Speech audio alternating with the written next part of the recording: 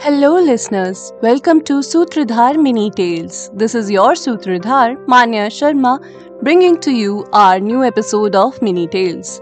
In this episode, we will tell you that how Nahush got changed into a giant snake. After being appointed Indra, King Nahush became arrogant and started treating everyone with disrespect. He even wanted to marry Indrani, Shachi. Shachi had a plan in mind. She pretended to accept his proposal, however, asked him to arrive at the wedding ceremony on a palanquin carried by the greatest sages of their time. Nahush agreed to this condition.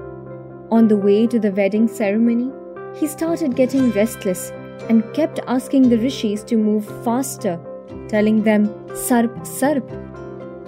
This finally enraged Rishi Agastya, who cursed Nahush to become a giant snake and fall from heaven, thus saving Shachi from Nahush's bad design, making Indra the king of gods again.